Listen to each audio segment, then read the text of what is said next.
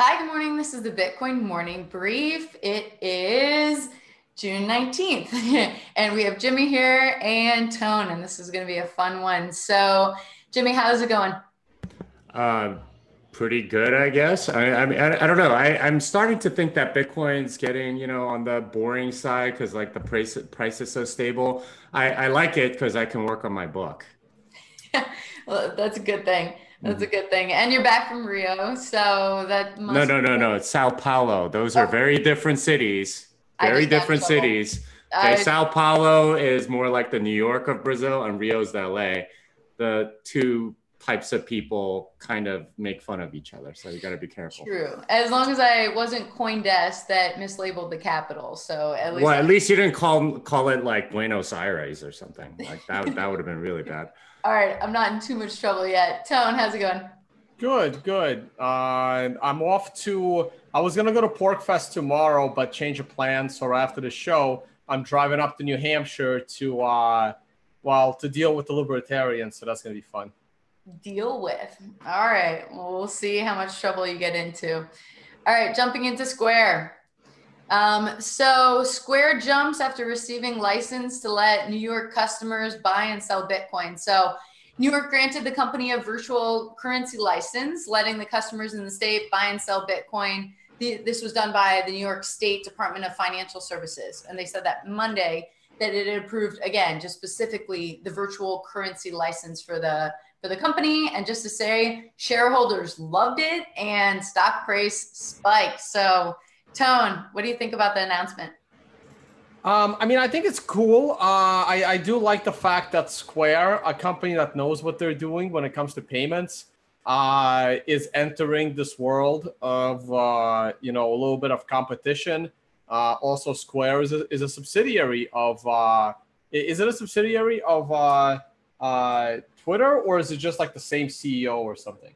I'm not Yep, exactly sure, but Jack Dorsey. yeah, so Jack Dorsey seems to understand what Bitcoin is, unlike Brian Armstrong.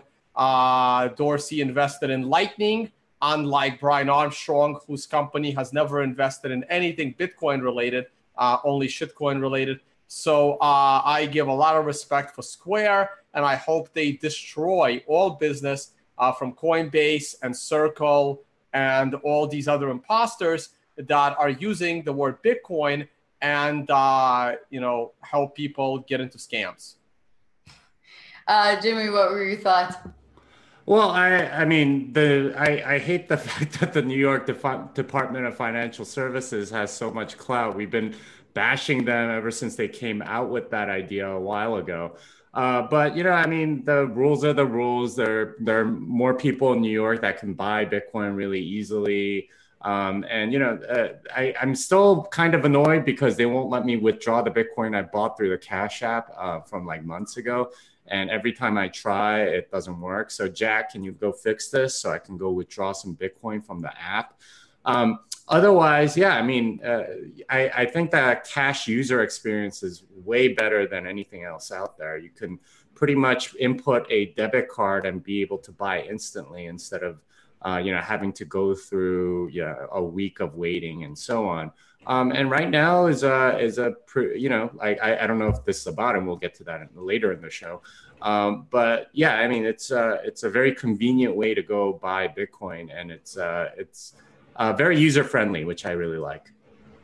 Tone, just as a follow-up, they're saying here at least that an analyst at Guggenheim wrote in a note to clients that Square's payment app could eventually turn into a Coinbase-like exchange. Now, again, right now I don't, it operates more like, well, again, just Square and Cash App, where it's just transferred immediately.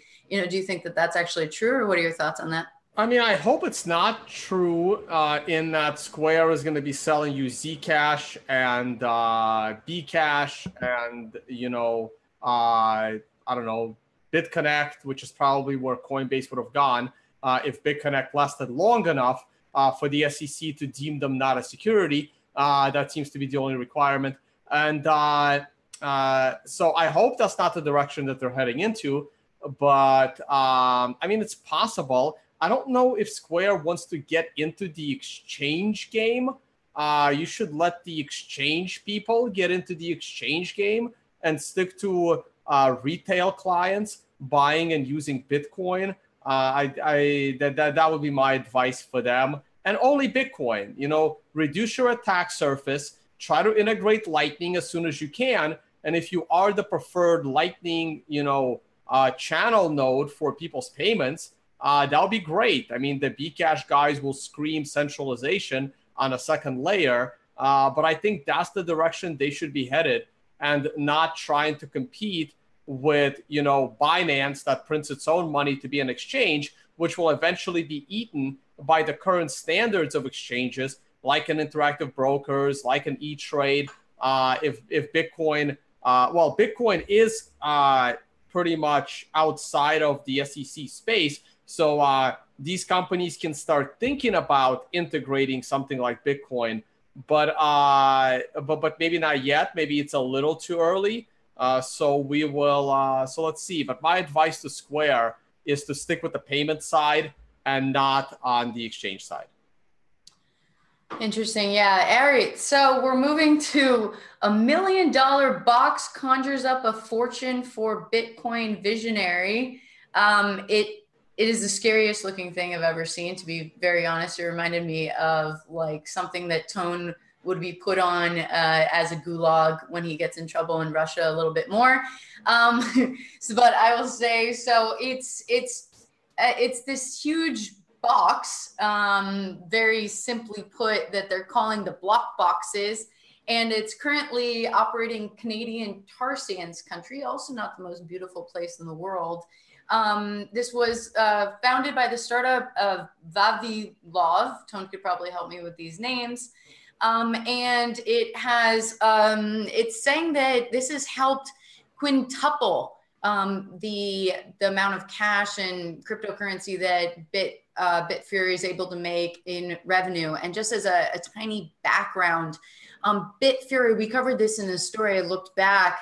That they had been talking about opening up another facility in Canada that would have a lot of reserves and be doing a lot. So potentially this is on the heels of what they had been talking about then. But just specific to this story, Jimmy, what did you think about this massive block box, but specifically about the tech and the ASICs and what they've innovated here? Am I frozen on screen? Just curious. You are frozen. Okay, so I'll fix that in a bit. But yeah, hey, this is expected. This is another evolution of mining and people sort of being very creative with where they mine and how they mine. That if there's a jurisdictional risk, that you can move these things fairly easily, and portability in mining equipment is becoming more and more of a desired feature. So this is marketed towards those people. We haven't really had need for large capital expenditures to need to move as much as Bitcoin mining equipment has, but it makes sense. So I liken these to kind of like oil rigs or something like that.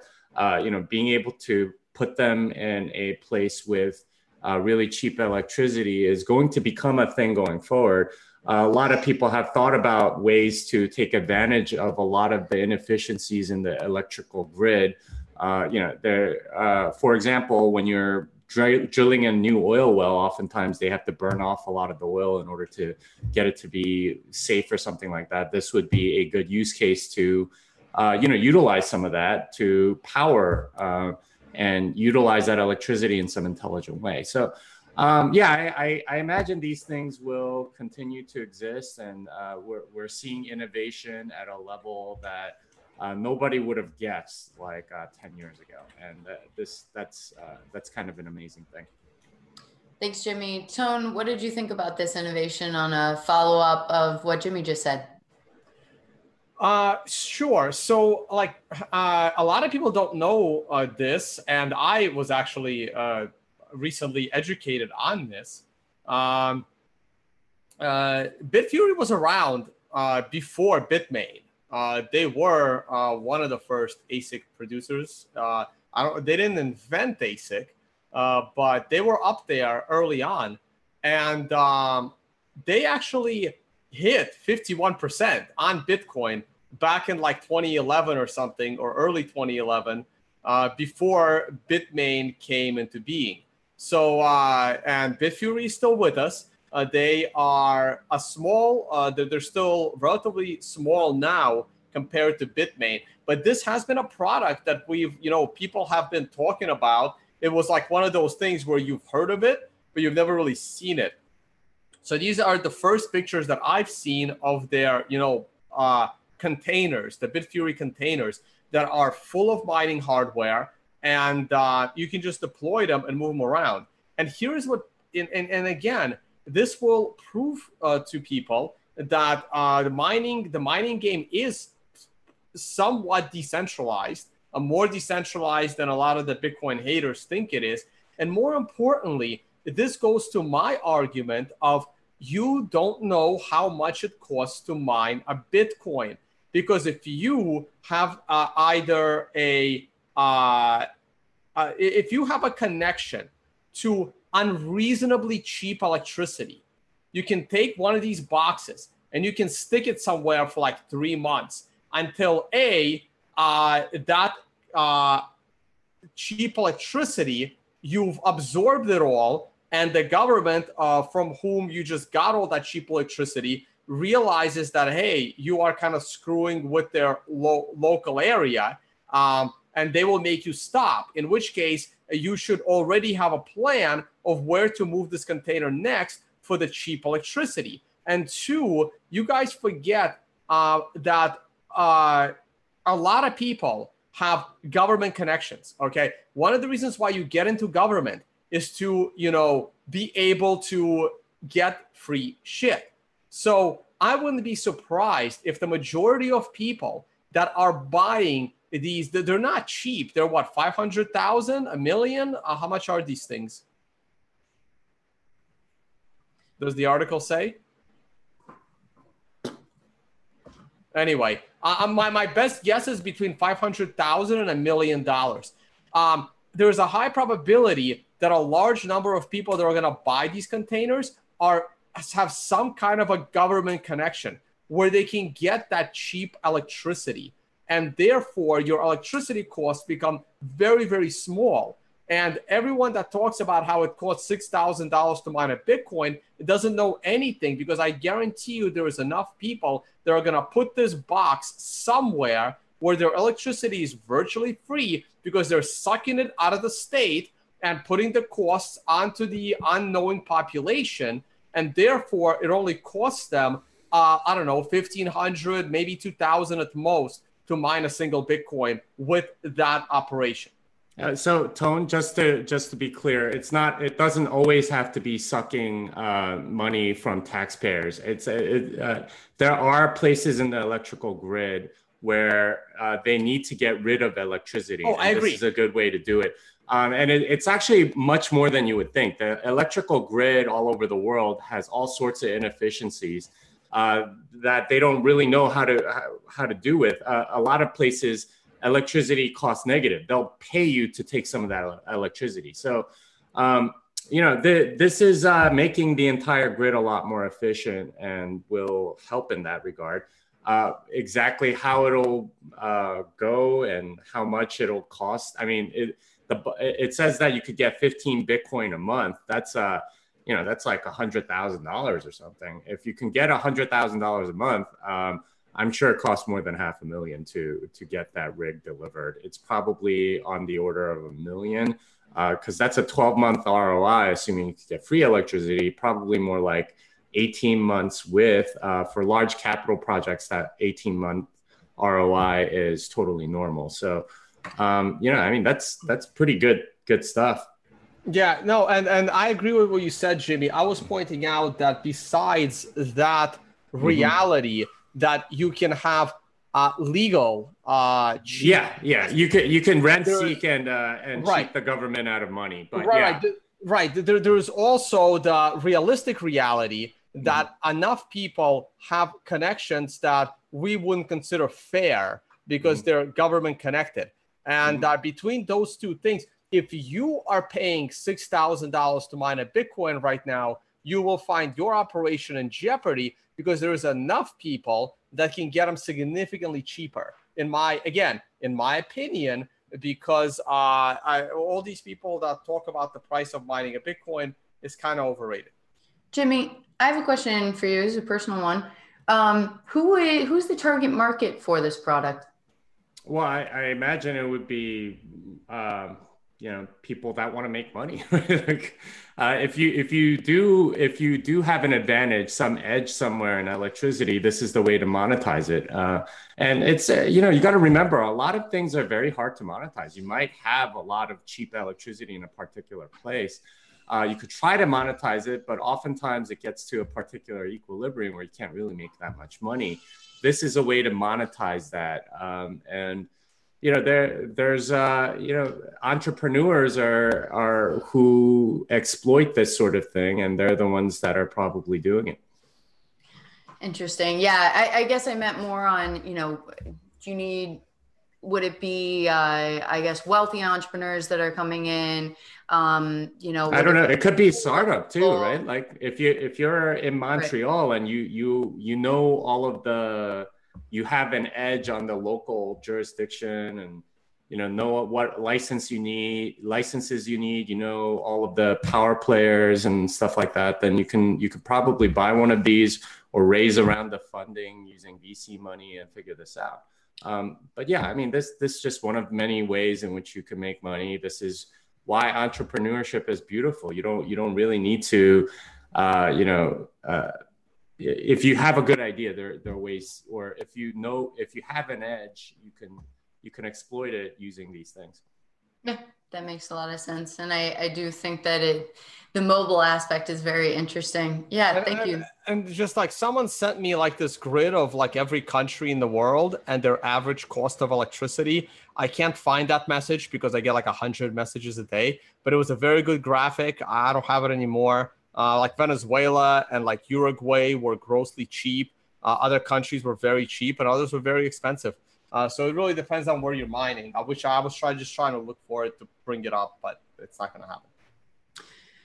Right. Yeah. Interesting. And again, he's coming from a background of Russia and also China. So it's interesting potentially his impetus for starting this and what pain points he's experienced that he probably utilized in order to build this product, but that's speculation. So onward.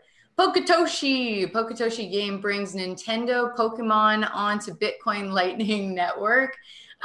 Jimmy, would you play this game? What's going on here? No, I have that Korean gene that makes me addicted to video games, so I try not to play anything too video gamey because I will end up in a mental ward or something, or I will just die from not eating food. I don't know.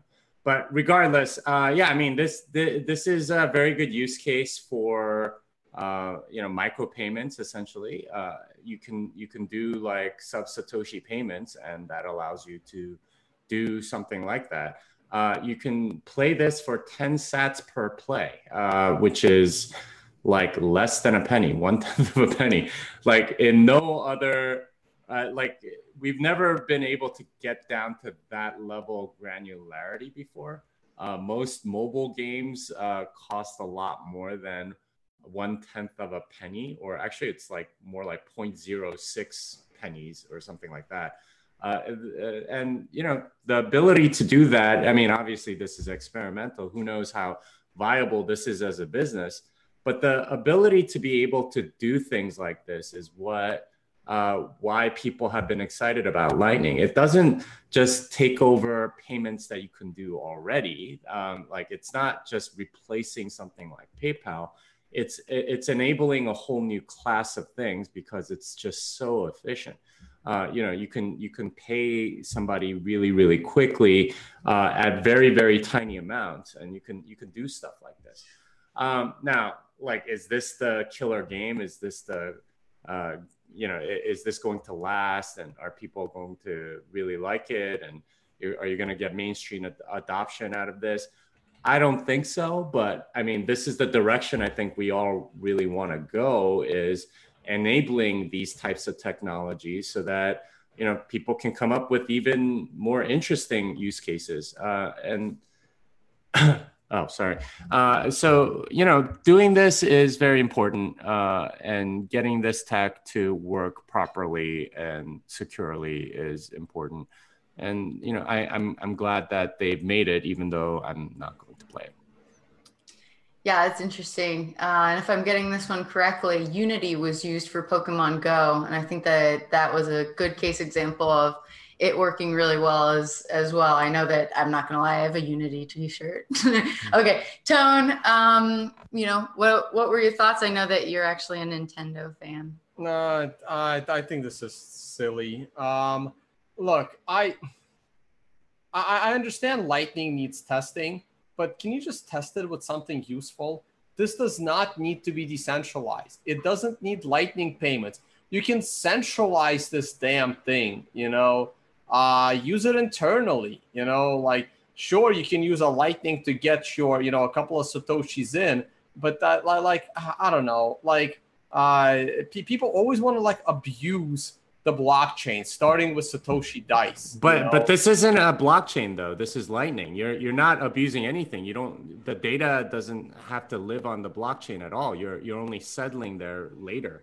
This is actually, I think it is actually centralized in a sense, but they're only using Lightning for the payment part. If I'm understanding. Maybe, like, it depends. Just like, you have unconfiscatable money. Can we please use it for something important? Like, yeah. Can I disagree with you completely on this? Course, I completely agree with Jimmy 1,000%. I mean, even our next story is going to say that, the BIS their specific argument is that Bitcoin cannot make payments, that it doesn't have use cases. And I think that we've talked before that without more use cases, whether it's as silly, which I don't think it is, as Nintendo, because gaming has been an insanely successful industry forever. If we can have more use cases like this and it works, then how could consumer confidence not go up? And how could it not help, not the ecosystem generally, but Bitcoin ecosystem specifically? And you're saying that, like, it's a silly one, but so what if it's silly? I mean, I would also say that getting people to pay is the hardest part for any mobile game. And, mobile games are a huge industry, but, people want to play it for free, and getting them to go from free to paying, even if it's a very, very tiny amount, tends to be the hardest part. This solves that. And it's just one use case. I don't think this is going to be the killer app that brings Lightning to the masses or anything like that, but it's a good experiment. Right. I agree with, I agree with that. I agree with that. It's just, you also have a Satoshi dot, was it point? What was the place? Thank you. For painting. For painting. I have a few of them of me on there already. I guess you have to go and find it. I haven't actually gone to that website, but I've seen some of the pictures of me. They were pretty funny. All right. Well, I don't know. I just don't care about this. Like, I'm sorry. It's just like, sure, it could be good. It could be bad. I just don't care. I want to know how much they're making so I can go make something similar and make money. That's what I'm thinking with stuff like that. I agree. Maybe I'll play it. I don't know. I'm not playing it. I want to be on the other side collecting the money. That's what I want. I'm stuck in a chair. Maybe I'll just go all in on this. You know what, guys? One of these days, what we should do is have a stream that's payable in Lightning, and you can't get on the stream unless you're actually, paying through the channel or something like that. If we could build something like that, that would be interesting. And it doesn't have to be very much. You'd pay like sub pennies per minute or something. But we could do that as an experiment and see if that qualifies under Tone's definition of something useful. I'm so down. Also, who knows how many like government agency employees actually could get really excited? We don't know that they're not gamers. first of all. Maybe they get like really excited about this, or their kids who like everyone was on Pokemon Go are like, Dad, this is so cool. You should play this with me. And you never know. You never know. It's not illegal right now for government employees actually to be holding Bitcoin or to be processing it. It's just kind of being figured out. So I'm just saying, like, maybe they will love it so much that they start passing this law. But until then, Tone, I'll stop fighting you so you don't get too mad at me by the end of the show. All right, moving on to the next one. So central bankers claim Bitcoin could break the internet. The crypto world thinks that they are missing the point. They are absolutely missing the point. So very simply, so for anyone that doesn't know, the Bank of International Settlements, it's acronym BIS, right? Their mission statement is they foster international monetary and financial cooperation and serve as a bank for central banks. That just like the IMF, which we've covered, ad nauseum, they were established in 1930s. So that should also be a point made that I wanted to make because it's not like they're new. So again, it was interesting to me that they outlined 3 specific shortcomings that prevent crypto for replacing money. And these are 1, scalability, 2, stability of value, and 3, trust in the finality of payments. And one of their biggest criticism, so that was their shortcomings, but their criticism was the decentralization of all cryptocurrencies as being their biggest flaw rather than a strength. Again, crypto is not just Bitcoin. Tone, we've talked about IMF. Jimmy, unfortunately, we missed you on that one show, but jump right in. What did you think about this? Well, first, was it me or you that you were? Yeah. You got to point to one of us. Yep, Tone. Okay, I'll go first. So Avi, I'll let Jimmy talk about how the 3 points that they listed, I mean, they're just misinformed, right? I mean, we're not going to sit here. I mean, we this is what we talk about on the show every day. Obviously, Bitcoin is the most decentralized thing we have on the planet. So it certainly is decentralized. It is one hell of a good store of value, even though this year has not been so hot, but we'll be back to new all-time highs. So it's an amazing store of value. It's scarcity. The Jimmy can speak to the code, and he always does. As far as confidence, which was his 3rd point, was it confidence or was it technological transaction finality? I'm going to stick with confidence. The only thing that matters for a currency is confidence, okay? Gold, no different, okay? Gold, US dollar, Bitcoin, in order for it to be considered a currency, the most important thing is confidence. Now, obviously, the more technologically secure your blockchain is, the more confidence people will have. The less downtime your blockchain has, EOS, sorry, not a blockchain, my bad. I don't know what's wrong with me there. The more uptime you have by percentage, the more confidence people will have, right? So all of that brings on more and more confidence. The Visa went down for 24 hours in Europe recently. So by default, that means that Bitcoin has higher reliability on your payment than Visa over the last year, right? Because Bitcoin has not gone down at all, the Bitcoin infrastructure. So I'm already going on a tangent that I was supposed to, that's all garbage. My problem is the headline. Oh, Leah, can you go back to the headline, please? Sure. And also the headline of the paper, just so you know, is cryptocurrencies looking behind the hype. But here's the Business Insider one. Yep. What does this have to do with breaking the internet? What? I don't make the connection, right? I can understand if your headline, I don't know if this is Business Insider being Business Insider again, when they started with the most outrageous clickbait headlines, or is that what they actually said? But this has nothing to do with breaking the internet, right? It has to do with your money sucks and people like to use Bitcoin. That's it. If you want Bitcoin to die, all you have to do is do 2 things. 1, give people the confidence that your fiat money is not going to be continuously printed and that you have real sound money.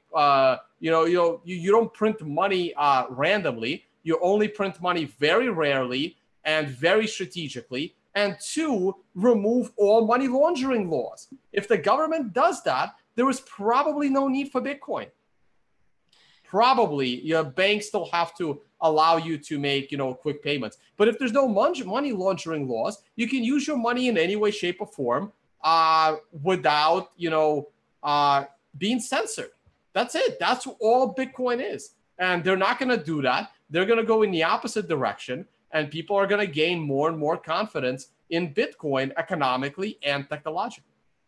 Gotcha. Thank you, Tone. And Jimmy, yes, can you follow up? And also, as Tone evoked you regarding to the tech, and I will say that in this article and also in the paper itself, it really specifically cites that the tech is not there yet, that Lightning hasn't been proved, and that the R&D in the space is not being looked into. So they're really focusing on all the tech issues and they're not even looking at it really. So sorry, I made that a bit vague, but can you speak to the tech issues and what Tone just said? Well, first of all, are you surfing like Spanish language websites? Why are the ads on your browser like in Spanish? I don't really. Well, anyway, beside the point.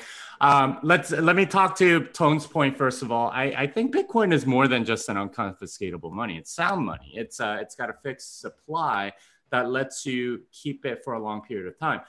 So even if the central banks, didn't confiscate money or control it in that way, I think people would still flock to Bitcoin because it is a better long-term store of value. And that's what you want in a money, because you can, you can store value over a long period of time instead of having it inflated away from you. So that to me is the major thing. This is kind of like watching a fax machine manufacturer argue for why you still need fax machines after the internet came along. That's what this article feels like to me. That's what this paper feels like to me. I think it's just safe to ignore it. That makes sense. I also couldn't agree more. All right, Tone, if you don't have any last thoughts. No, I mean, I do. I kind of expected Jimmy to say it. Yeah. So these tech issues that they are referring to, they're not tech issues. They're your timeline of Bitcoin destroying your currency is maybe a little bit faster than our timeline of Bitcoin destroying your currencies. There are no tech issues. They take time to program and they take time to properly test so that Bitcoin will take over fiat currencies. I mean, it's kind of like a fax machine manufacturing saying, okay, well, the imaging technology to scan your documents accurately and transmit it over the internet in a reasonable amount of time is not mature. Who cares? Like, it's still being worked on. Right. It's not. I don't pay attention to technical arguments from people that have an obvious agenda. So I that's why I don't really find this compelling at all. Yeah, and to the IMF's point that we covered recently, right? They were saying fight fire with fire, yet at the same time they were actually pushing for central government coins. So this is, I think, very silly. And to Tone's point to end on, I do think that it has to do a lot with lack of confidence, a lack of trust, that their belief that this is purely used for speculation is what they said, that Bitcoin is purely used for speculation and can't be used for currency. I think it then becomes a bit of a if-then statement. If, we can build consumer confidence, going back to the Pokemon story, through development and greater adoption, then this could change, I think, and that, that they'd stop joining this bandwagon, because with the rise of Bitcoin, I think that these statements will become irrelevant. I think it's sound bites, and they're trying to be relevant. I mean, very honestly, and this is from a World Banker perspective, they are becoming so irrelevant, and very much if Bitcoin takes off, there will be no use of the IMF, I think, of the World Bank, of specifically the BIS. What's their use? So, of course, they're going to come out with these statements, I personally believe, because they're probably scared out of their mind and they don't understand it one bit. And nor will any of the economists who are very old there and not studying tech trends. And that is a very contrarian view there. So, I know I was supposed to end on that, but if you guys have any last statements. No. And I agree with all that. But like, I will agree with the I guess with the central bankers that Bitcoin doesn't yet have the confidence. And that's true. That's a true statement. If Bitcoin had the confidence as a global payment, first of all, one Bitcoin would be over $1 million today, and we would all be using Bitcoin as much as we could, right? So the confidence is not there yet, but it continues to grow, and it's reflected in the price of Bitcoin, and I expect it to grow. Yeah. And we will continue to make sure that it does. All right. Well, Jimmy, inside the crypto world's biggest scandal. This is on Wired. I did not follow it as much as I should have yesterday. What happened? Well, this is the sordid history of Tezos and what the heck happened over there. The complete cluster fudge thing that this was. Very interesting article. It's the cover story for Wired, Blockchain, a Love Story or something like that.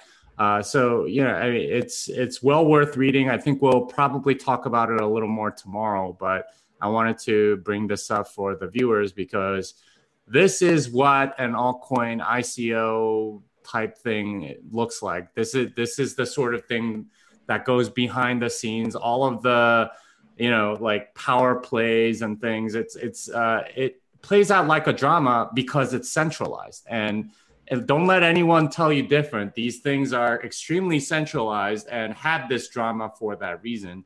And it'll be a lot of fun to talk about it a little more. I think Tone wants to get somebody on here tomorrow to talk about the lawsuit that they have against Tezos, and this will be a nice backdrop.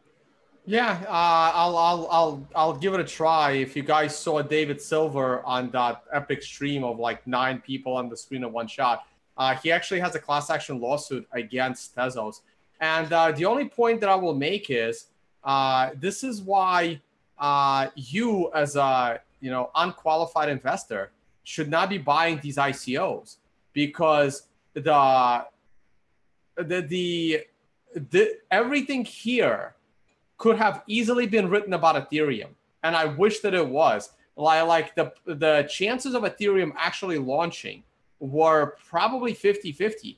I heard they almost ran out of money. A lot of people left.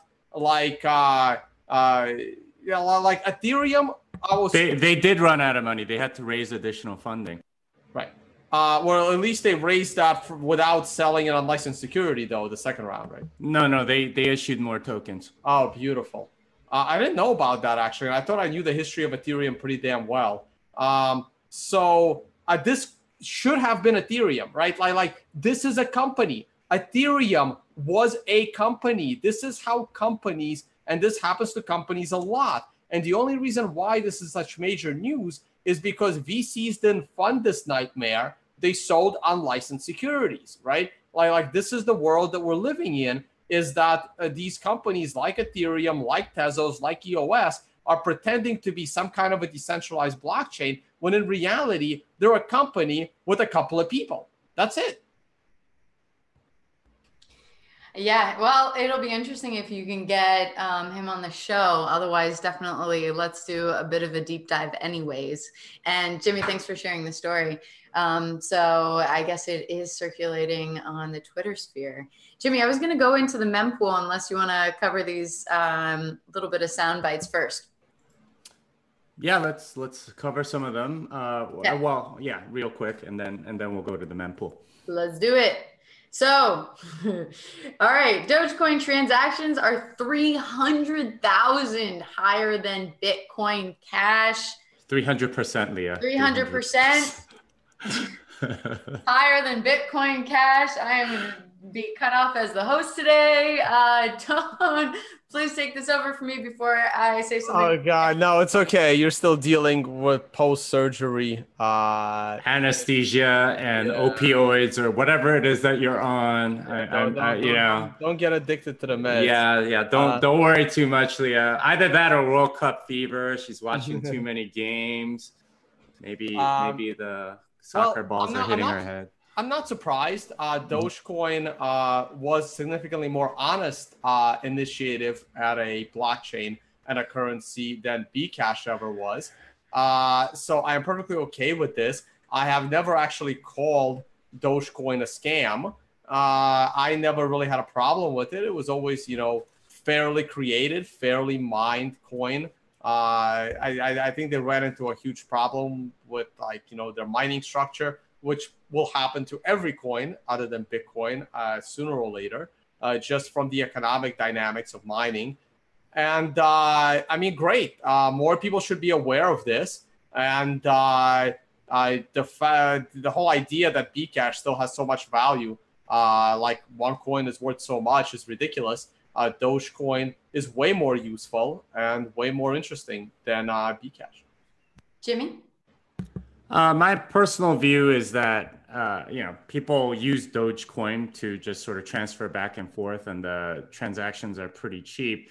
I think this talks more about BCH than anything else, and the reason why they have so few transactions, I think, is because it's in the hands of a very few people. I haven't run the numbers on this yet, but my suspicion is that a lot of the BCH is actually just in the hands of a few people. And, they can do a lot of transactions, but on a per unit basis, you're not going to get as much because they're hoarding most of it. I've heard numbers like, 80% of, certain people's holdings are Bitcoin Cash. And it's like, okay, well, if that's the case, and I know how rich that person is, then they must have a giant hoard because they traded all their Bitcoin in for that. So, and, it was, I think, trading at around the 6-to-1 ratio. You're going to have 6 times more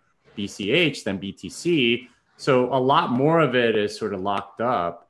The irony, of course, is that they're using it more as a store of value, anticipating that it will become a bigger medium of exchange.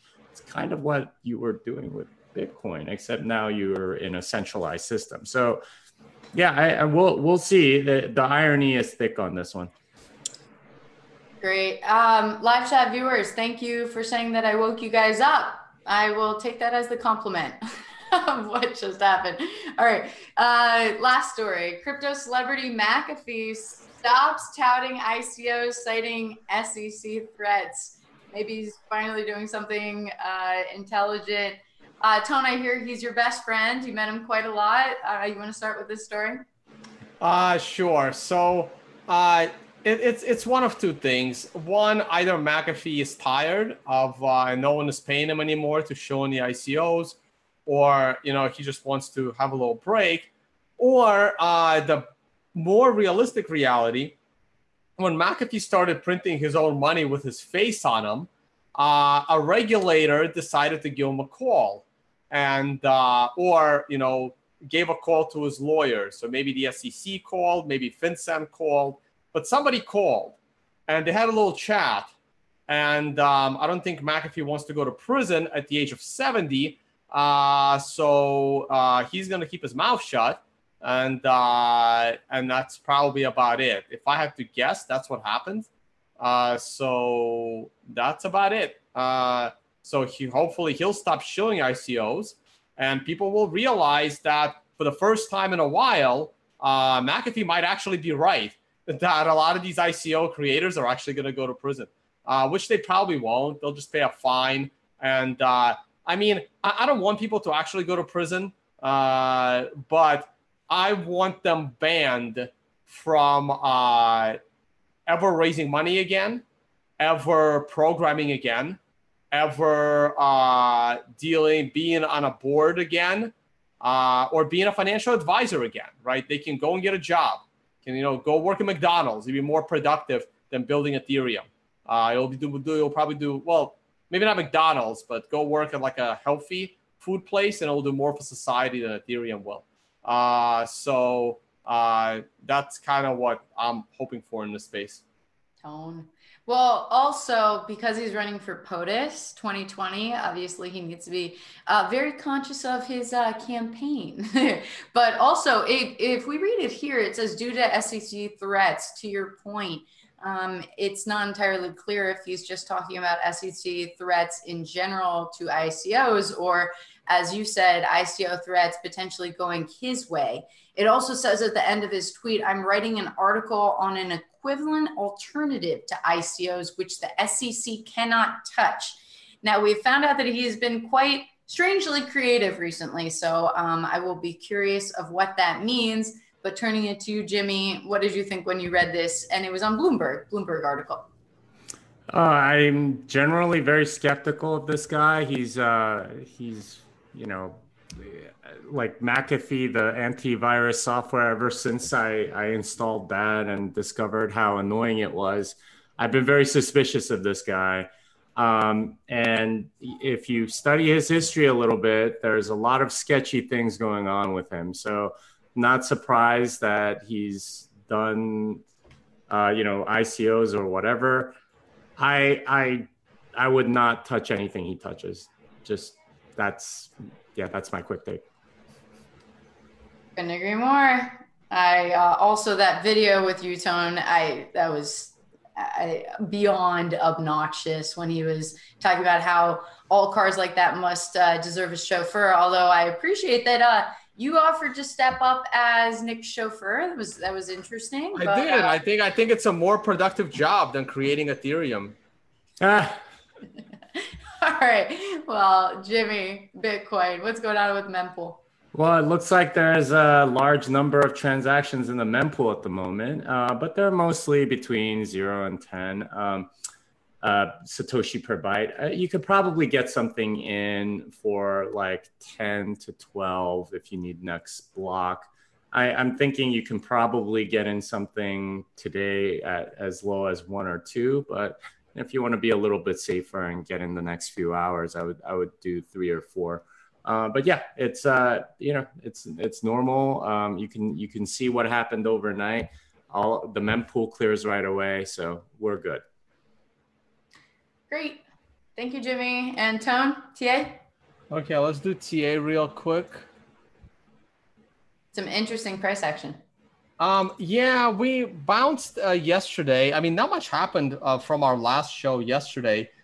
We bumped during the show yesterday. We're pretty much at the same level we were during yesterday's show. So there's nothing in addition that I can really say. We fell out of this triangle a little too early. And I find it amazing how people keep saying how wrong I am on Bitcoin going to 5,000 or 3,000 or 1,000. Guys, my targets are probably as late as next year.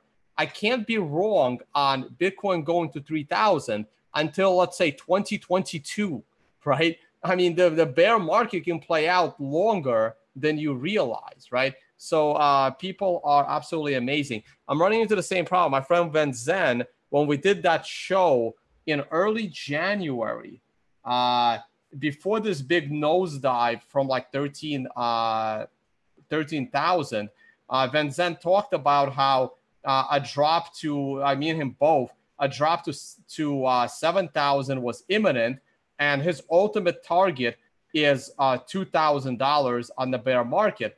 And I'm recently hearing that he's getting nervous that we're falling too fast, and his target is 2,000.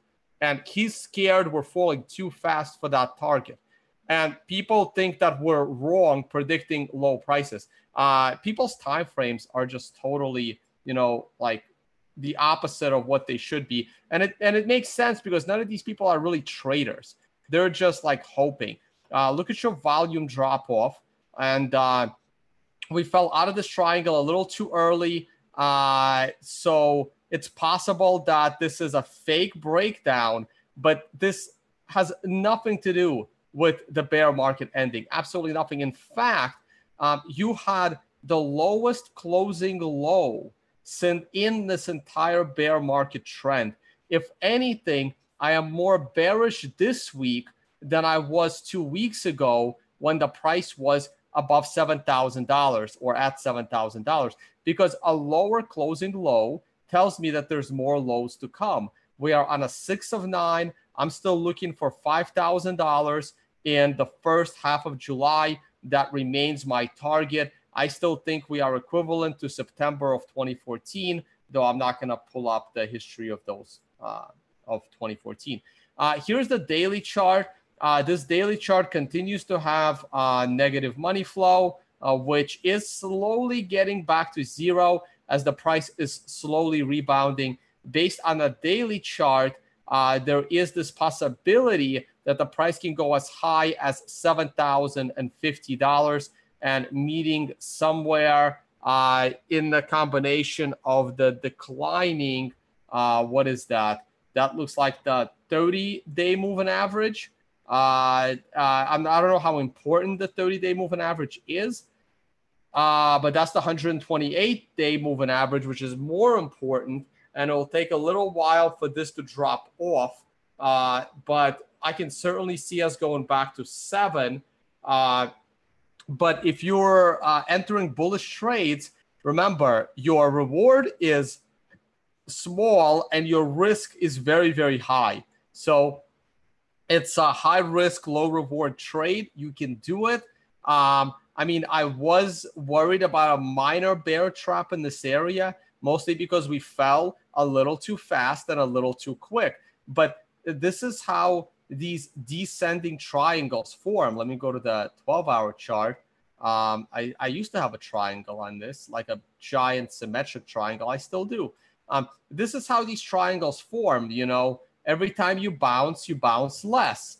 And now we have this giant symmetric triangle, and based on a weekly chart. And you see you're struggling with this red line. I must have talked about this red line in the past, otherwise it wouldn't be here from past videos. And you're struggling to break this line, the 67.50 line. Now, the good news for the bulls is the more attempts you have to break this line, the higher the probability of breaking the line. And if you break this line, you're then going to get stuck over at the $7,000 line, right? The same line that's resistance on the daily chart. So I have no idea if this line is going to break. I am absolutely 50-50 and neutral on the 12-hour and daily chart, maybe even the 4-hour chart. And if we do break this line, I will probably be a bear at the $7,000 mark, looking for significant downside. Here's the 4-hour chart. Again, here is that pretty much the same line. This is that dotted line. This is my setup trend line. It's a little bit higher, just above 6,800. And the 4-hour chart is giving you an 8 of 9. So sometime later today, you could have a 9 sending you back down. So I would be short-term bear. Everything here is the result of like probably one trader that may knew what he was doing, but probably didn't. And again, I don't expect this to last. This is not the kind of move, and this is not the kind of volume. And people are wondering why I'm suddenly talking more about volume. I don't know. I started looking at it again, and I'm mentioning it. Though you don't need volume. I could have told you what the volume spike was on this candle, relatively speaking to other candles without looking at volume. And we'll probably go back down later tonight. Will we go down and break new lows? I have no idea. But if we break new lows, if we go below 62, 6,100, it's going to get real ugly real quick. My target remains just under 5,000 in early July. The 1-hour chart isn't really telling you anything. Someone said something about the stock market taking a dive today. Makes sense to me. You're coming off a 913 sell on the S&P weekly. You're coming off a 9 on the S&P daily. However, it's possible that your daily is going to reverse as of tomorrow, because of this 9 being a 1 to 4 candle correction, having completed a 9 above the setup trend line. But this weekly chart is telling you of a 1 to 4 week correction. And while a 1 week correction is enough, we don't know. So I would not touch the S&P 500 until it went above the high of the doji. So I would be a raging bull of the S&P 500 upon a close or a print with some momentum above 2780. So it makes perfect sense that the S&P is taking a little bit of a break. All right, everybody. Thank you so much for watching. I hope that you enjoyed this episode and have a wonderful day. Jimmy, when is your next conferences? Not conferences, but seminars, Leah. Seminars. My next seminar is having a rough day. Yeah, it's okay. It's okay. She's recovering. I am planning to do Denver on July 9th and 10th, and then I will do San Francisco July 26th, 27th. I am looking at Chicago late August, Prague in October. I still have to finalize the both of those places, and it'll be fun. Yeah. Awesome. Pork Fest for you? Yeah, Pork Fest for me. The next few days, I'll drive to Montreal on Friday to do my workshop there on Saturday. And Jimmy, I'll see you in Prague. We're at the same conference there. And are you going to Lisbon for building? I can't do that one. I'm still 50-50 if I'm gonna go to that in July. But yeah, other than that, I guess I'll see you in Prague probably next. Awesome. All right, gentlemen. All right. Until probably tomorrow. Have a great day. Bye, and guys. What? Sorry. Jimmy. Oh, this song is done. All right. Good luck trading, guys.